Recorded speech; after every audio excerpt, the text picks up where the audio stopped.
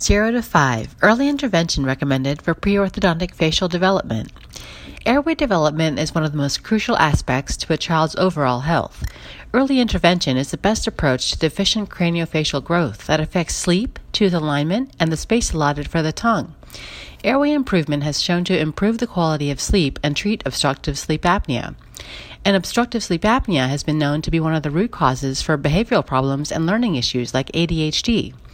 An early airway diagnosis and intervention for children ages 0 to 5 identifies and addresses issues before they have the chance to impact the child's growth and development.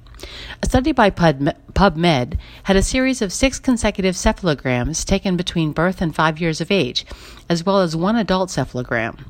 This study determined that the maxillary growth and maturation during infancy and early childhood in 30 subjects, 15 male and 15 female. The study concluded that the maxilla undergoes its greatest postnatal growth change during infancy and early childhood when relative anteroposterior growth and maturation are emphasized. Overall linear growth changes that occur between 0.5 and 5 years of age, a span of 4.5 years, were generally greater than the changes in maxillary growth that occur between 5 and 16 years, a span of 11 years. The size and shape changes that occurred were greatest between 0.4 and 1 year, and yearly velocities decelerated regularly thereafter.